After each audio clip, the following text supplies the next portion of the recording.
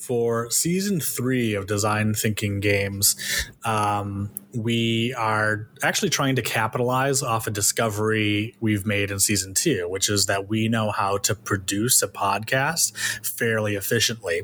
So what we ended up doing, being product and tech people, is that we've modularized the entire production of the season so that we actually discover we have a lot more time available to do the things we discovered we enjoyed in season 2, which was like layering in more background music, doing some different kinds of production. So with that in mind, in season 3, we're kind of going ham. So the first big thing is that in season 3, we're an interview podcast now, where I'm pretty sure in season 1 we declared we would never interview another soul. Who needs that? But it just turned out that, like, as we started networking and meeting people, that like we actually have something to learn and talking to this people that's not just kind of like UX design rehash. So being an interview podcast, that's the one part, but we don't want to be a boring interview podcast. And so you're going to hear, like, we created a game, kind of like a rapid fire game called like D12, and everyone's going to play it. As part of that, we have like little segments.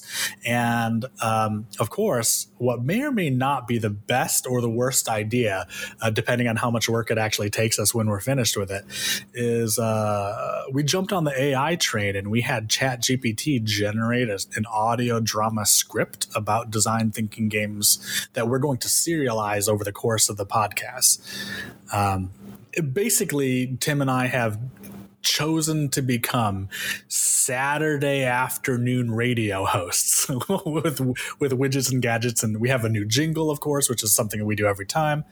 But this is going to be a fun season.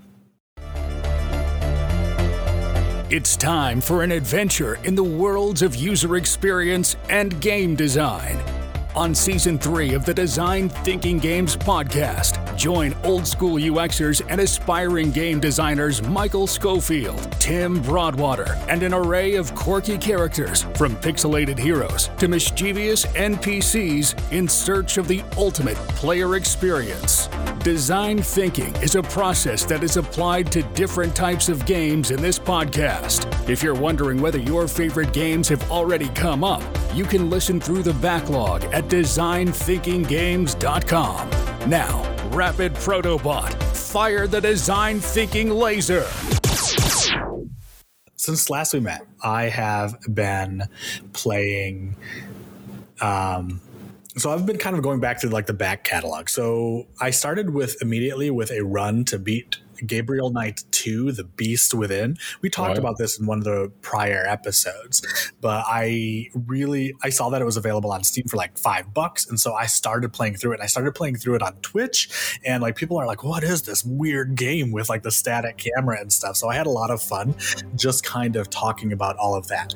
This actually opened up like another rabbit hole where I picked up Titanic: Adventure Out of Time, in which you are like a British like OSS I guess like spy after the World War, and you flash back on your deathbed, spoiler, to when you were on the Titanic and you were looking for the Rubaiyat of Omar Khayyam, and there are some like weird pre-World War I German shenanigans, and it's a whole mystery, and it's like excellent, and I haven't finished it because I find it pretty difficult to beat. So I've been going back kind of like through all of that stuff. I've picked up Regency Call of Cthulhu after seeing like the Good Time Society like play it. I was an English major specifically in Victorian literature, and I love this whole Romantic to Victorian period. And so playing like Jane Austen with eldritch stuff, like, oh, we're gonna go play quadrille, but oh no, like the wall, there's no ending to this hallway, and if you keep walking down it, you walk through to the end of time. That's been a lot of fun, and I'm sure there's been like a smattering of others. We played Flourish, which is like a sort of like meditative, sometimes competitive, but mostly cooperative gardening game. I don't really know how to describe it. The goal is to you score points for like laying down stone paths and growing the right flowers, and you're working with the other gardeners to reach a high score. It's it's a pleasant game, but it also has a really pleasant like box feel. Like the artifacts that are inside of it are really neat, and we've played that game a few times since busting it open, and that might be like my winner, like my the winner of PAX Unplugged for me, like after months of it being in hindsight, because that's the game we continue to go to.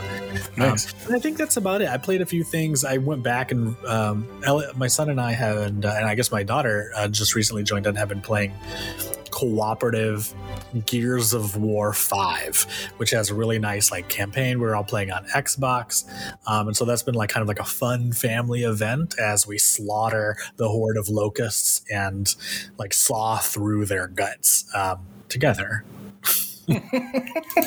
I think since last we left off, I mean, Twitter for me has kind of just become useless, except to track the games that I like or play or beat, right?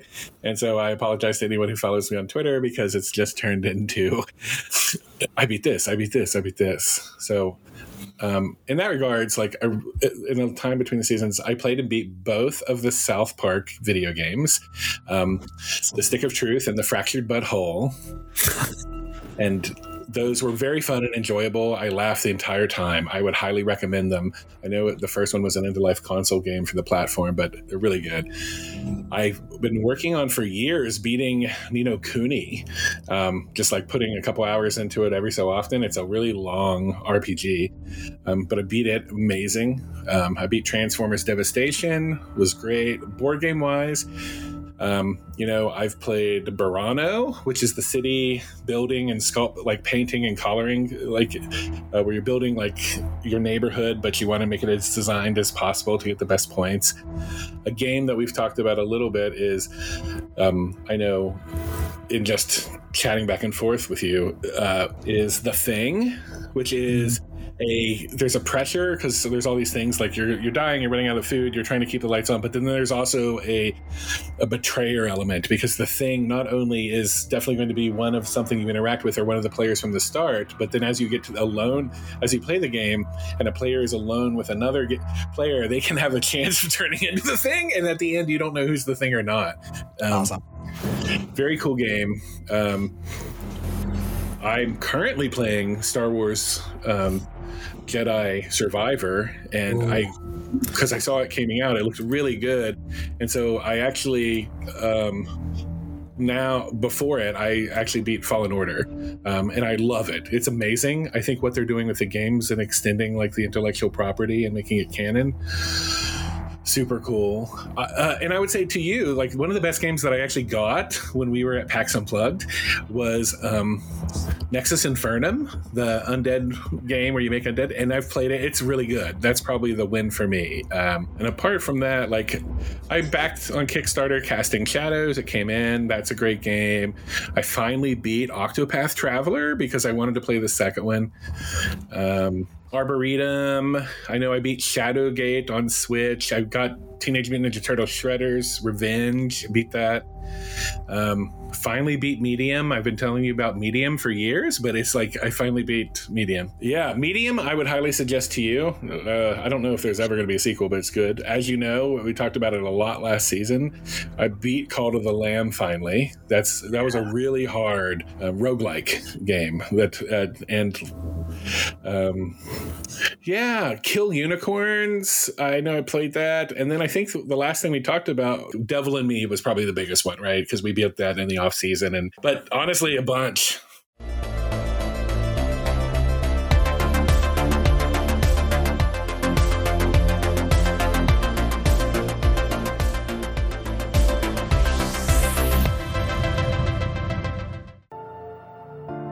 The Thief is a Dungeons & Dragons actual play with just one player, Cece Way. Getting more information, I think, is pretty safe. And I can't let Osmond rot. And a full cast of NPCs, supported with soundscapes. This isn't some pickpocket or killer or slumlord.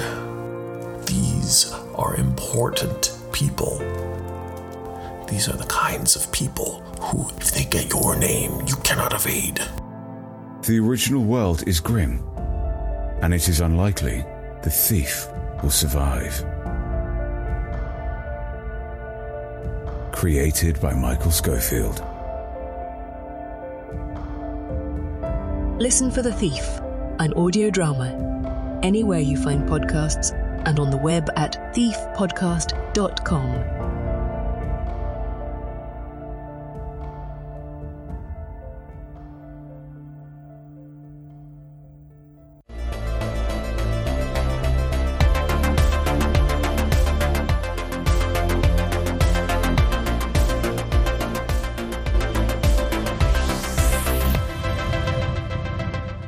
You just played a horror movie called The Devil in Me. How many survived for you? Because all my died except the dog. We have a history of just playing all of these super massive games, the Quarry, all of the Dark Pictures anthologies, and during our off season, a new one dropped, The Devil in Me. So we played it, and we have to talk about it. This is it's one of the best parts of these kinds of like point and click adventure games. Is like kind of the hallway conversation.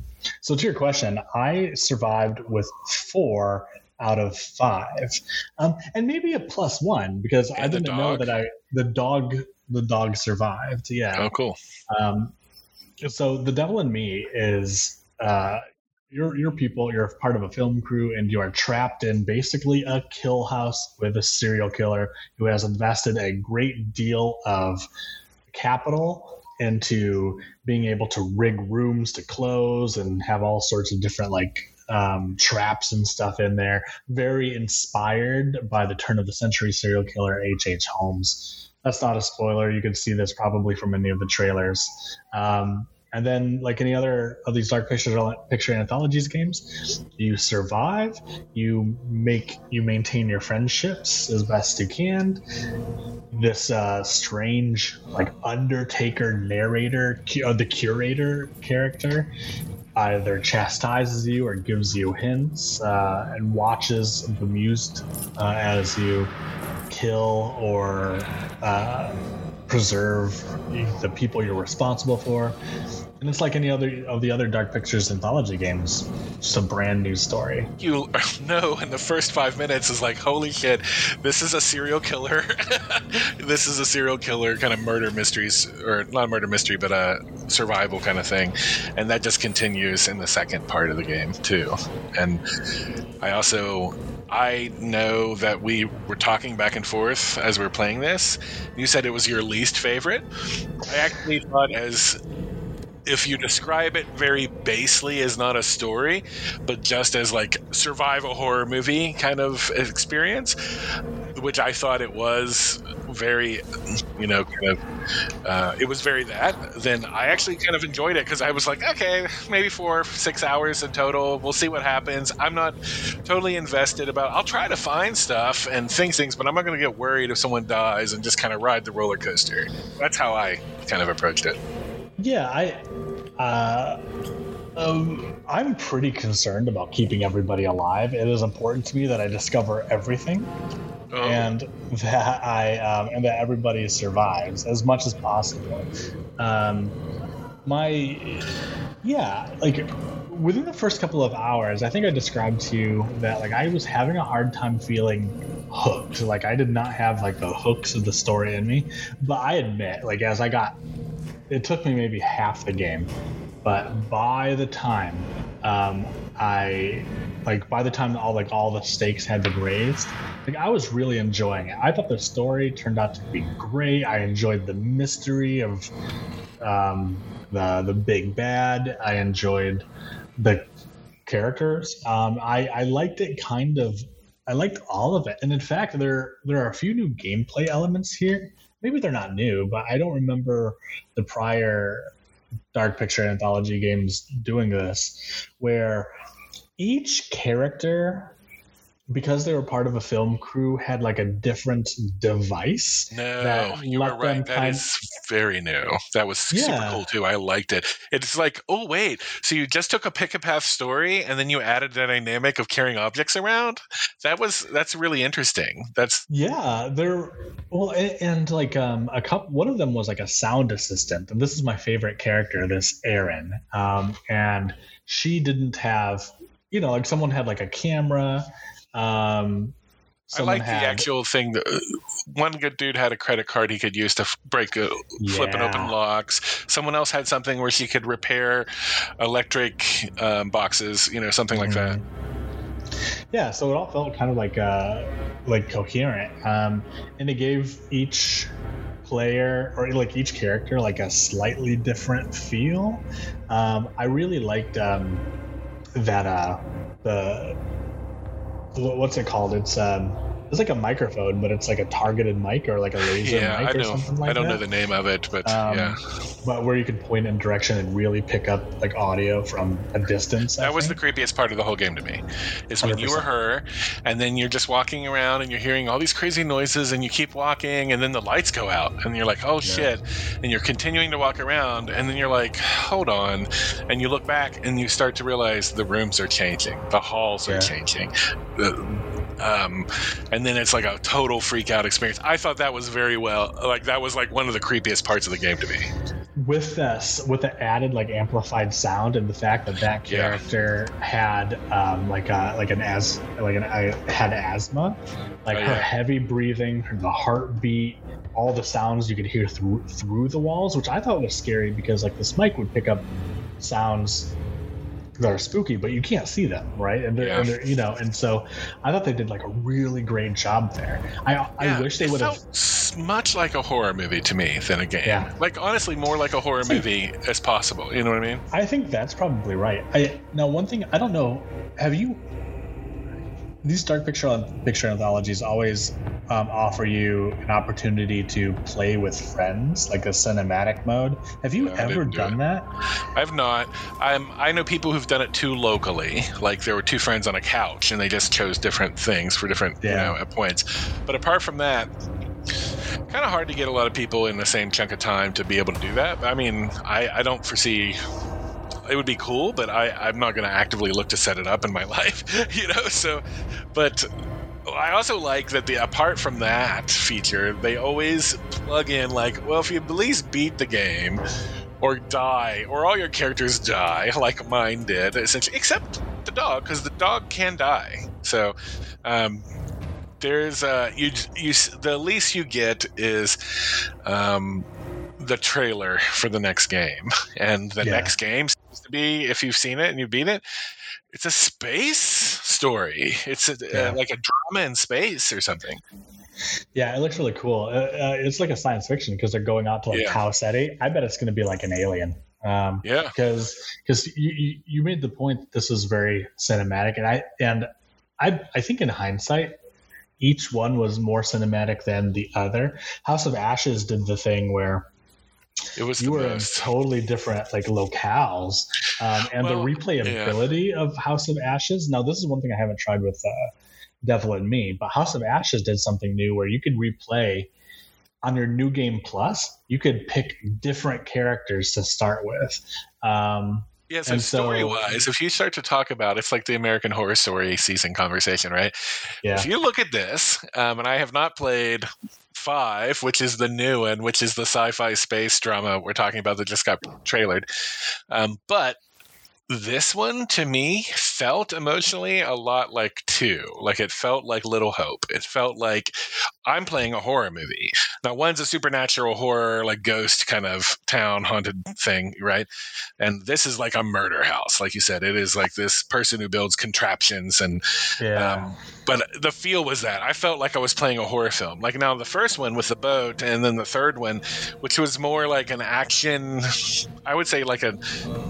Third one was definitely action, like a survival horror. It was like 90s horror to me. Like this is like Anaconda, or like this is just like, it kind of felt like, there's a demon in a temple and a military SWAT force gets, in, and but I guess it's a different. Maybe it's just what's appealing to me is Haunted Town and Serial Killer, where it's a different flavor, I guess, each chapter, because we'll see with the space one. The one thing that's like, so on finishing it, like we'd been talking over the prior 3 games about like what is the through line, like is this part of like a shared universe? And I actually kind of emerged from this one thinking no.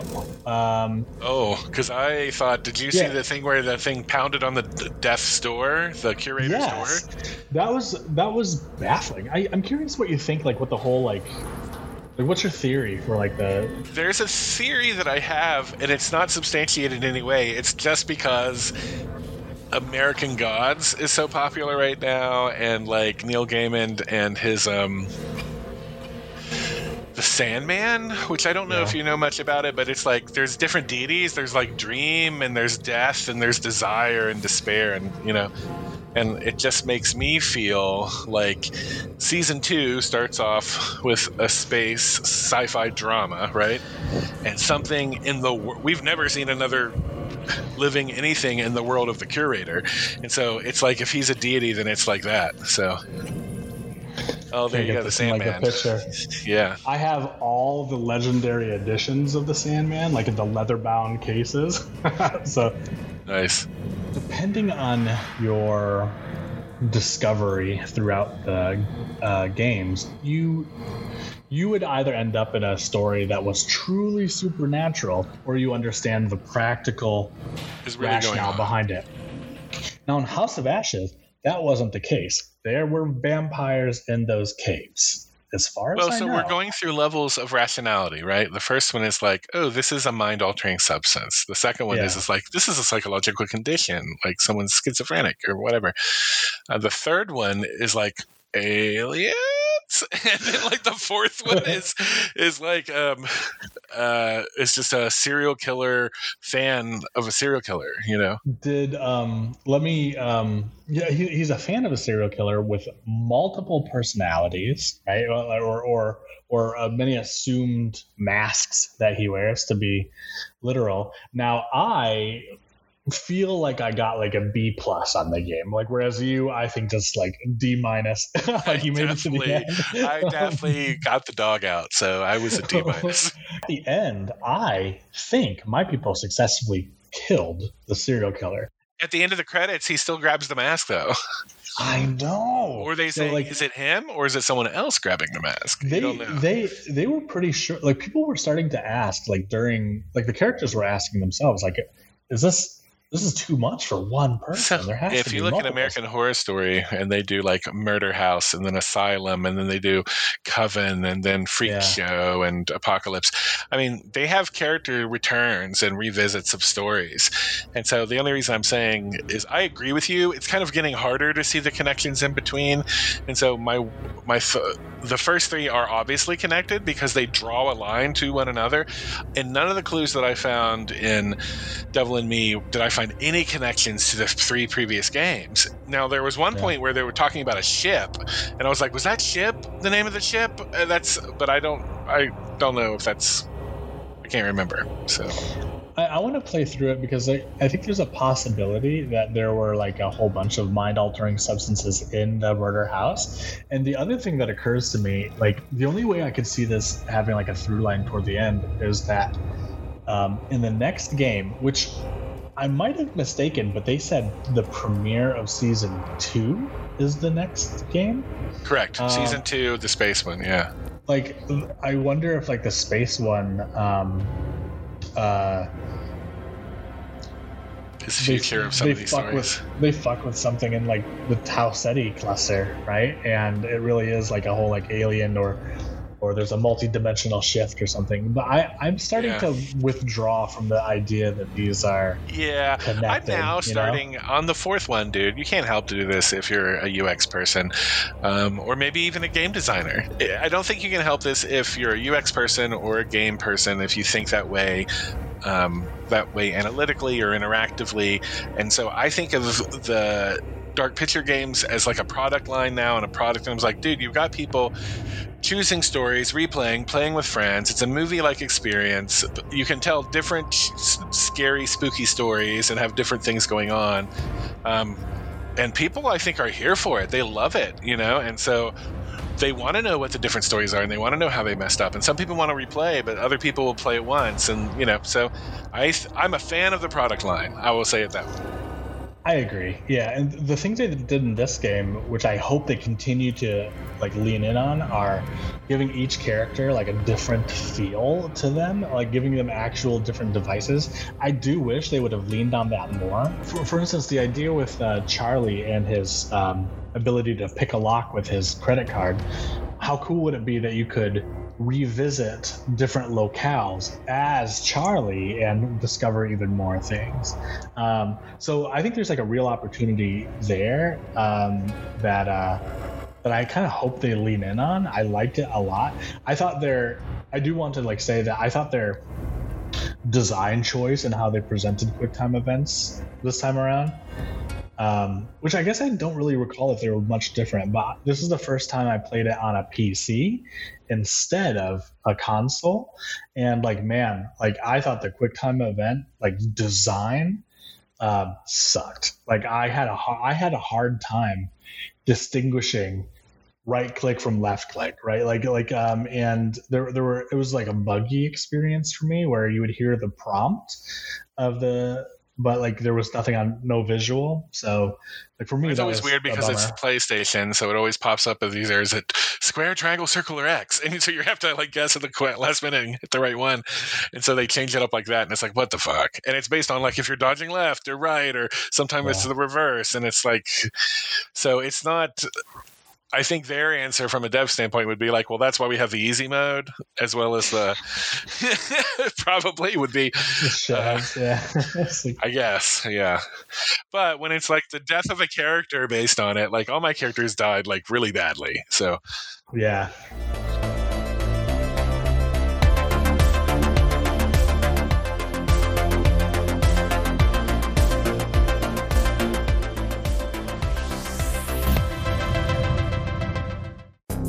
All right, how do you play? I'm going to give you 3 nouns, and you have to pick which you're going to fuck, marry, or kill. Okay, I'm game. Let's play. Okay, agile methodology, waterfall, or lean? I don't know what those are. UX FMK is the hottest UX book on this side of the internet. Tim Broadwater, our very own certified UX unicorn, takes the all-too-familiar premise of the original FMK game and wrote a book that invites you to take a deep dive into UX, what doesn't work, and how royally things can be screwed up. Listen on Audible or pick up UX FMK anywhere books are sold, but especially Amazon.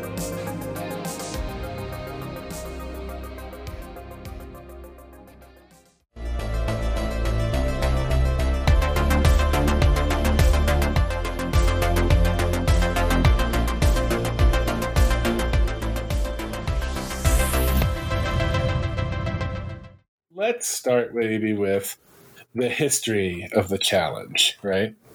So, season 1, you challenged me to play Mass Effect Legendary Edition. And then in the time of the whole season, I went through the first game and then sped through the second game. But played it, legitimately played the whole game, both 1 and 2. And we talked about it at the end of season 1. I'm glad I did. I actually have now realized some things that I now enjoy that came from that genre of game. Oh, interesting.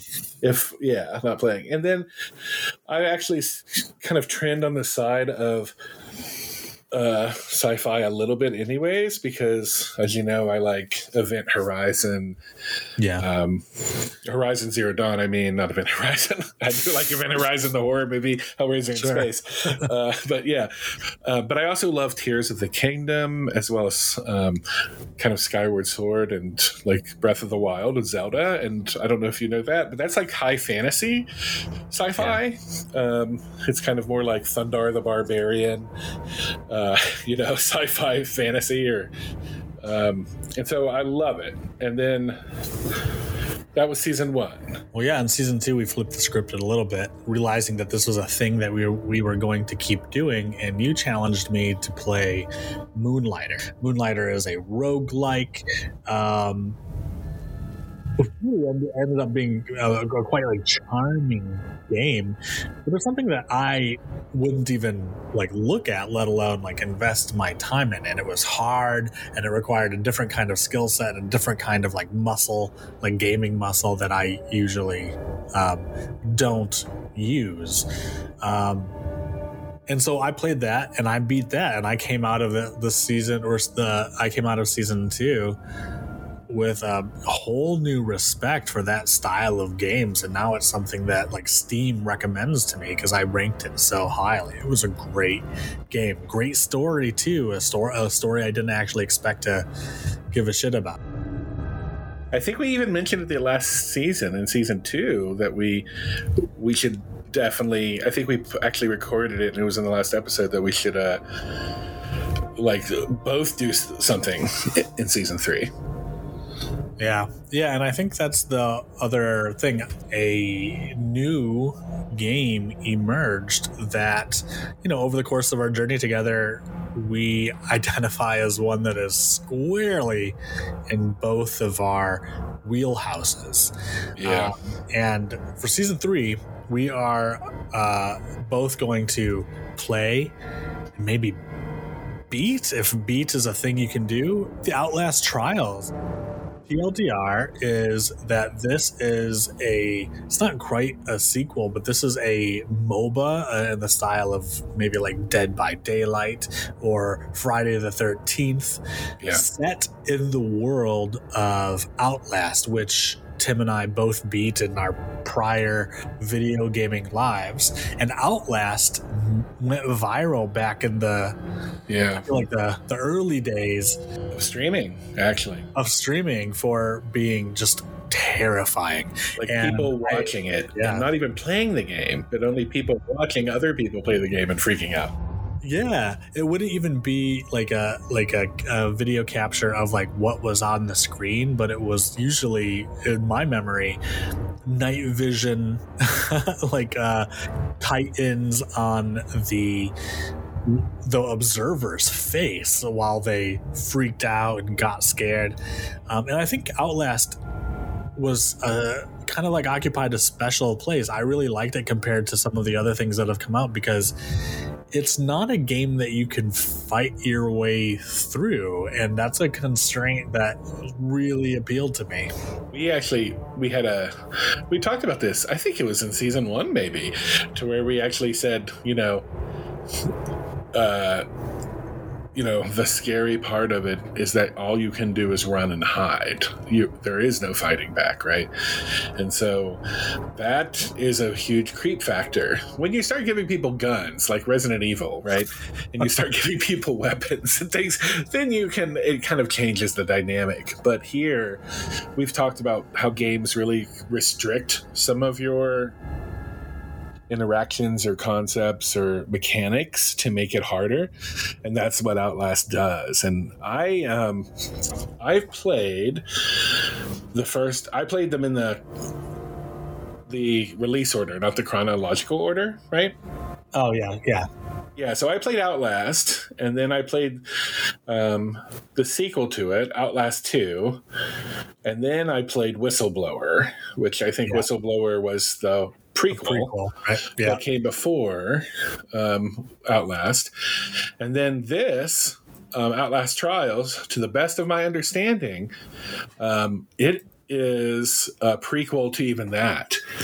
And I, knowing we were going to do this, I went ahead and downloaded it, and I got through the tutorial, and I played one online game so far. Oh, you already beat me. No, I bought it. I have it downloaded. But all I've done is like read the synopsis, watch the trailers, and look at screenshots. So you're already like a leg deep. But I think you're totally right, because it takes place during the Cold War, or in that kind of like time frame. Yeah. And you are one of the many subjects of kind of like the mad doctor of the asylum there, Murkoff.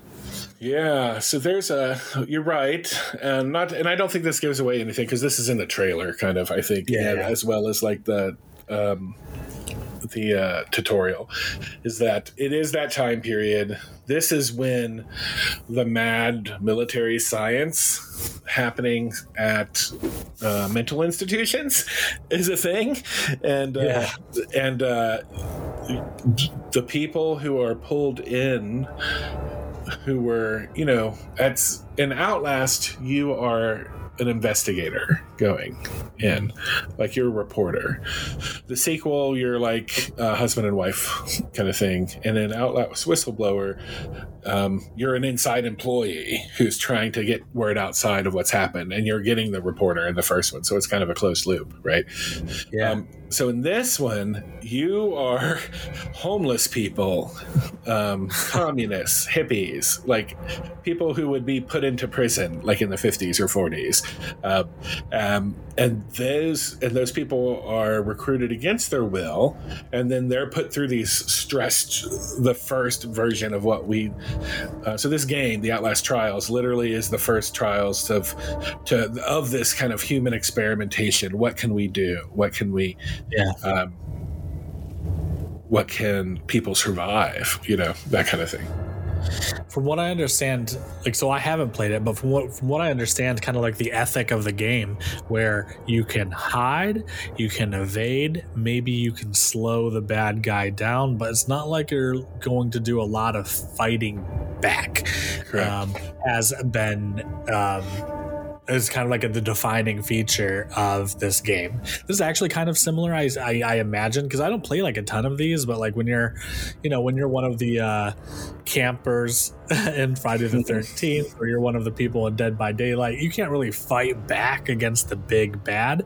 Yeah. Can I ask, are players, like human players, the kind of like the antagonists or the bad guys, or is it all? So you're like, it's kind of like you're in squads of 4. So think of it like awesome. Weird Science, Gladiator Ring, or maybe even like Hypercube, or like the movie Cube, sci-fi movie. So it's like 4 of you're all patients that are trapped in this facility, and you basically, to get better rights or better living conditions as a mental patient, you have to do this stuff to get food and to get better clothes and a room, and so they truly treat it to where like you're prisoners, you know what I mean? And then you have to kind of go in, and you're going in with other people, 2 to 4 people, and you are trying to do these together. So that's the level of complexity that's really interesting, because you've played Outlast, I've played Outlast. You can only run, you can only hide, and it's crazy, right? And now it's like, okay, now what if there's 4 of you in the same situation, but you're trying to accomplish something? You can be killed. Half your team, your whole team can be killed. You know what I mean?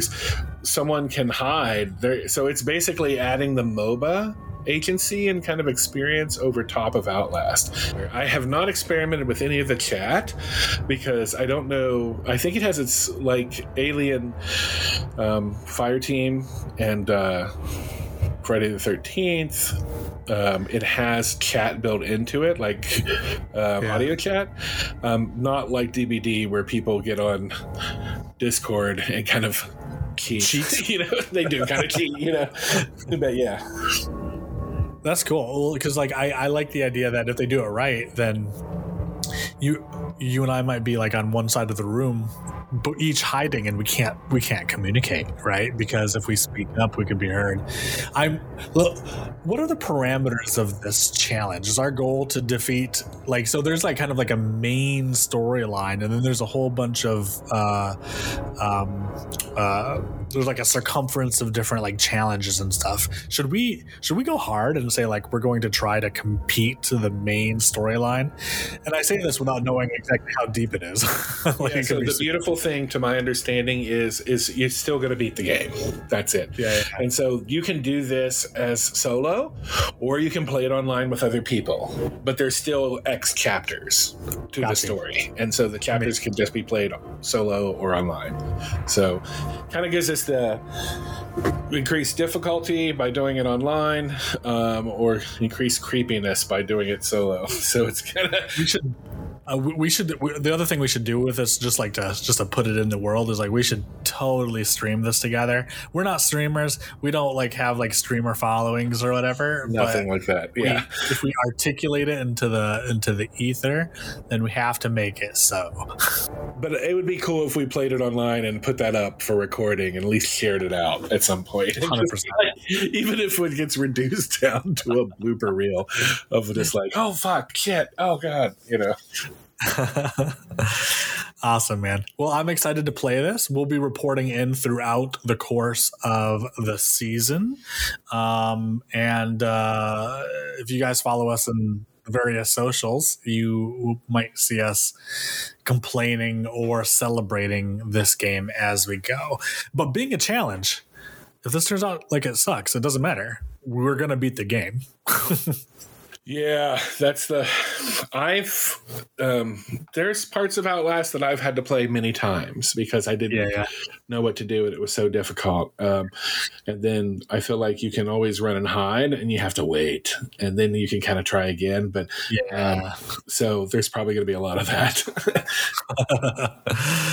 Awesome.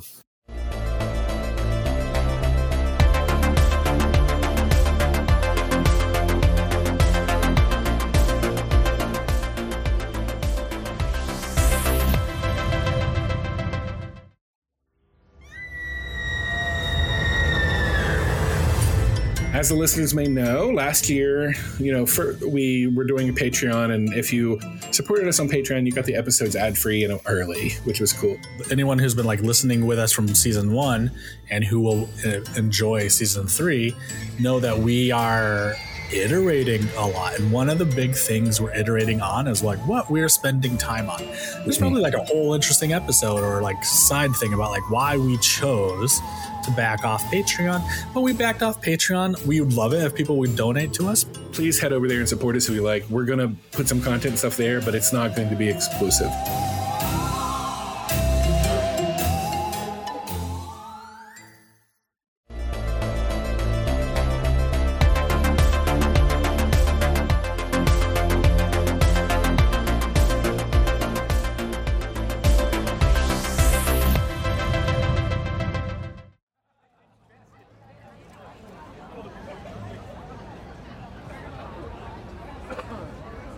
Welcome to the Design Thinking Games Conference,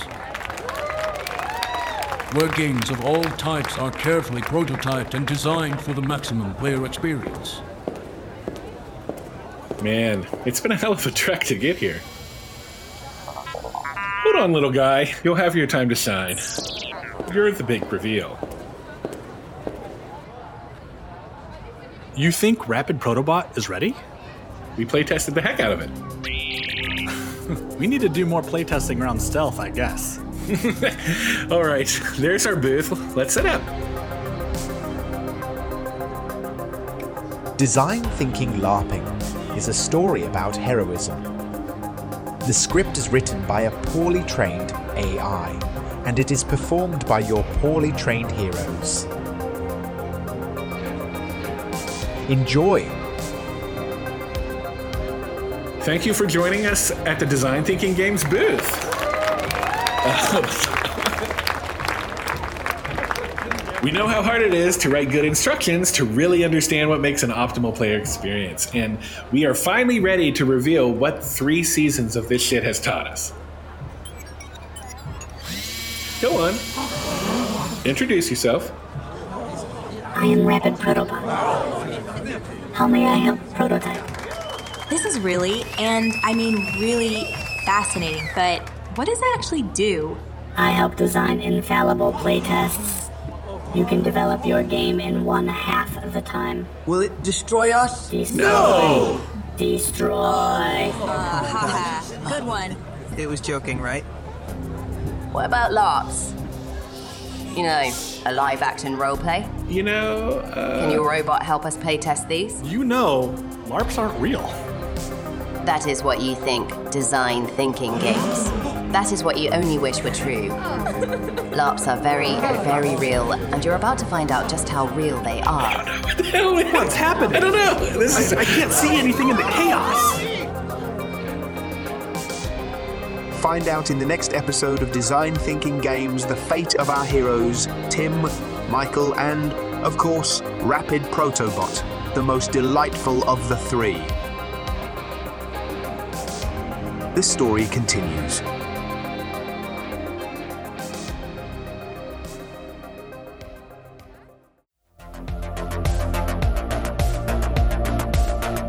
Thank you for listening and connecting with Design Thinking Games on TikTok, Twitch, and Twitter. You can also check out designthinkinggames.com to request topics, ask questions, or see what else is going on. Until next time, game on. Any final thoughts for our listeners, Rapid Protobot? Destroy. Destroy.